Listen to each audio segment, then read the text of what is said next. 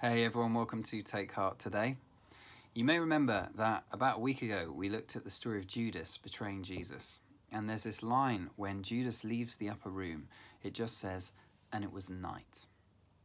Well, as a church, we're still reading through the gospel and we're up to John chapter 18. It's still nighttime. It's the same night that Judas has slipped out to betray Jesus. And Jesus goes to the Garden of Gethsemane. And I love the account of the arrest of Jesus in John's gospel. Just like any four witnesses have a different version of the same event, just because they have a different take on it, so the four gospel writers each tell us a bit of a different story about the same event, the same thing that happened in Gethsemane. And I love John's account of the arrest of Jesus. So this big crowd of armed soldiers turn up to take Jesus, and it says this of verse 4, chapter 18. Jesus, knowing all that was about to happen to him, so he's not caught by surprise, went out and asked them, "Who is it you want?"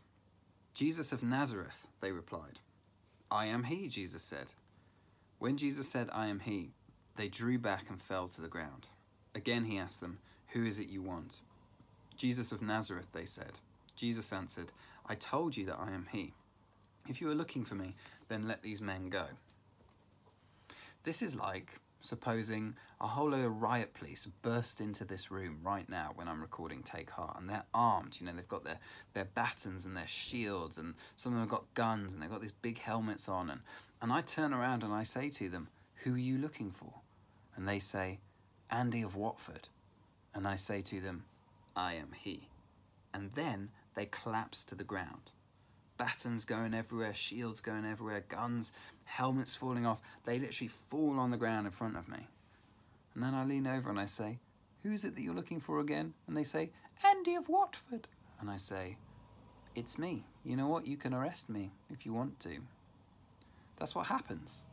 And they get up, and we're told that they bind Jesus. I just love that little picture. This is the only gospel account that tells us they bound Jesus, as if like that's going to make any difference when he can make them all fall over just by saying, "I am he." It's like me trying to capture a lion by putting an elastic band around him or something. They bind Jesus up and he goes with them.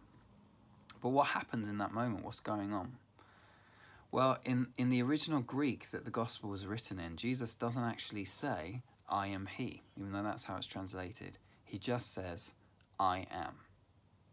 And that's a really significant phrase on the lips of Jesus, and it's scattered throughout John's Gospel. It's the name of God. So when Moses goes to the burning bush and meets God in Exodus chapter 3, God says, "My name is I am." Jesus in this moment says, "I am," and they all fall over. The way that I picture it is it's a bit like a winter's day, one of those really overcast days that we're having at the moment, and everything's grey and the clouds are just like this giant ceiling. And then occasionally there's a moment where the clouds part and this shaft of sunlight comes through, and it's almost blinding in its brilliance, and just for a second you get a glimpse, and then the clouds come back again. It's a bit like that. They come near to Jesus and they're drawing near to him, and he says, "I am," and it's as if for a moment like the veil is pulled back and they realize who it is that they're approaching, that it's not just that he's fully human, but that he is God Almighty. He's fully God. His glory is revealed for a few minutes, and whenever the glory of God shows up, people can't stand. They fall on their faces, and so they fall before him. And then it's as if the clouds come back or the veil comes back, and he says, "You can arrest me if you want to." What does this account, what does it say to us for today? Well, I think of it a bit like this, right? Imagine we're at a football match together and our team is losing. And we look at the scoreboard and it says 2-0. And we look at the opposition fans and they're all cheering and they're jeering. And then we look around, we look at our own fans, the ones on our team, and they're looking pretty despondent and discouraged and a bit flat. That tells us a story, doesn't it? It tells us a story of defeat, a story of loss.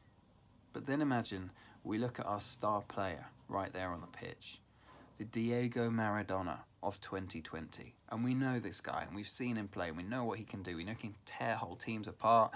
He can turn the whole game around, really, in just a matter of moments. We know what he's like, and we look at his face, and we see that it's a face that is calm, that is composed. Everything about him says, "I am in charge." that tells us a second story.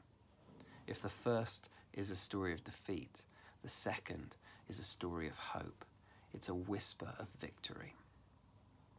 Well, when we read this account of Jesus' arrest, it can be a bit like that. You know, we can look at the fact that there's a crowd of armed people with an intent really of murder. We can look at Judas, Jesus' friend, who's just stabbed him in the back after all those years of Jesus serving him. He's just turned around and done that.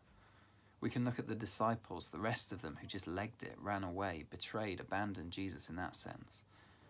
And that tells us, even the fact that it's nighttime is just symbolic of the fact that darkness has fallen, and darkness almost seems like it's ruling in this particular moment. And that tells us a story of loss and a story of despair. But John makes it clear, the place we're to look is at the star player, our champion, if you will, Jesus himself. And we look at him in the midst of everything else that is going around, and undoubtedly we see someone who is in control. We see someone who gives us hope for victory. I love the way that Christians used to go through baptism back in the day as part of the preparation for being baptized. One of the things that they would do, and we're talking about the early church here, is those who are about to be baptized, they would have this really long preparation process for baptism that would last years. And then the night that they were about to be baptized, the morning of rather, so they would be baptized often on Easter morning. And then the night before, they would have an all-night prayer vigil. And what they would do is they would go to a darkened church, or what they would use for a church. And it would be pitch black, and there would be a candle that they would light. And they would sit in the darkness, looking towards the lit candle, looking towards the light, and meditating on it. And then in the morning, they would get up as the sun was rising, and they would turn towards the darkness, and they would renounce the darkness, and they would turn towards the light, and they would receive Jesus. And at that point, they would be baptized. But I just think that picture has so much to say to us for how to live as Christians, particularly in a world that feels more dark than normal right now, and where we look around us and it tells us a certain story. And the story can be, not always, not every day, but a lot of the time at the moment, it can be a story that's discouraging and that's full of pain and seeming loss. I don't know about you, but I look in the mirror sometimes at the moment, and that's what I see, sometimes defeat, sometimes things that I've been trying to change in my life and they're not changing, and I want to give up. And those can be the things that we look at, and that can be the story that we believe. But in the story of the Gospels, the story of Jesus, we're told this: the light shines in the darkness, and the darkness has not overcome it. And so although we sit sometimes in darkness and we don't deny the reality of it, we actually accept that suffering is horrific and it's happening all the time.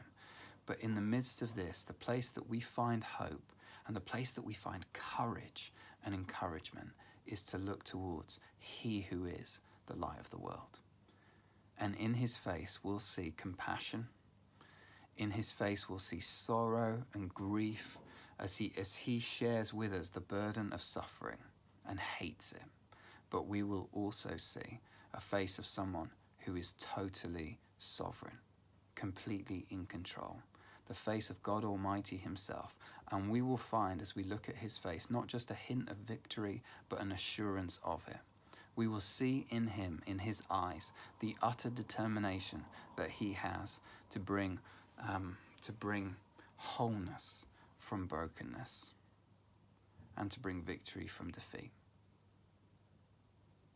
And if that sounds lofty, all I'm really saying is it's when we look at Him, and it's when we come close to Him, in the midst of everything else, we find courage, comfort, and confidence. Today, what I'm saying to myself, and what I'd encourage all of us to do, is to look to Jesus, because He sets the tone, and His story is the greatest story, and it's the story of victory and the story of hope. God bless.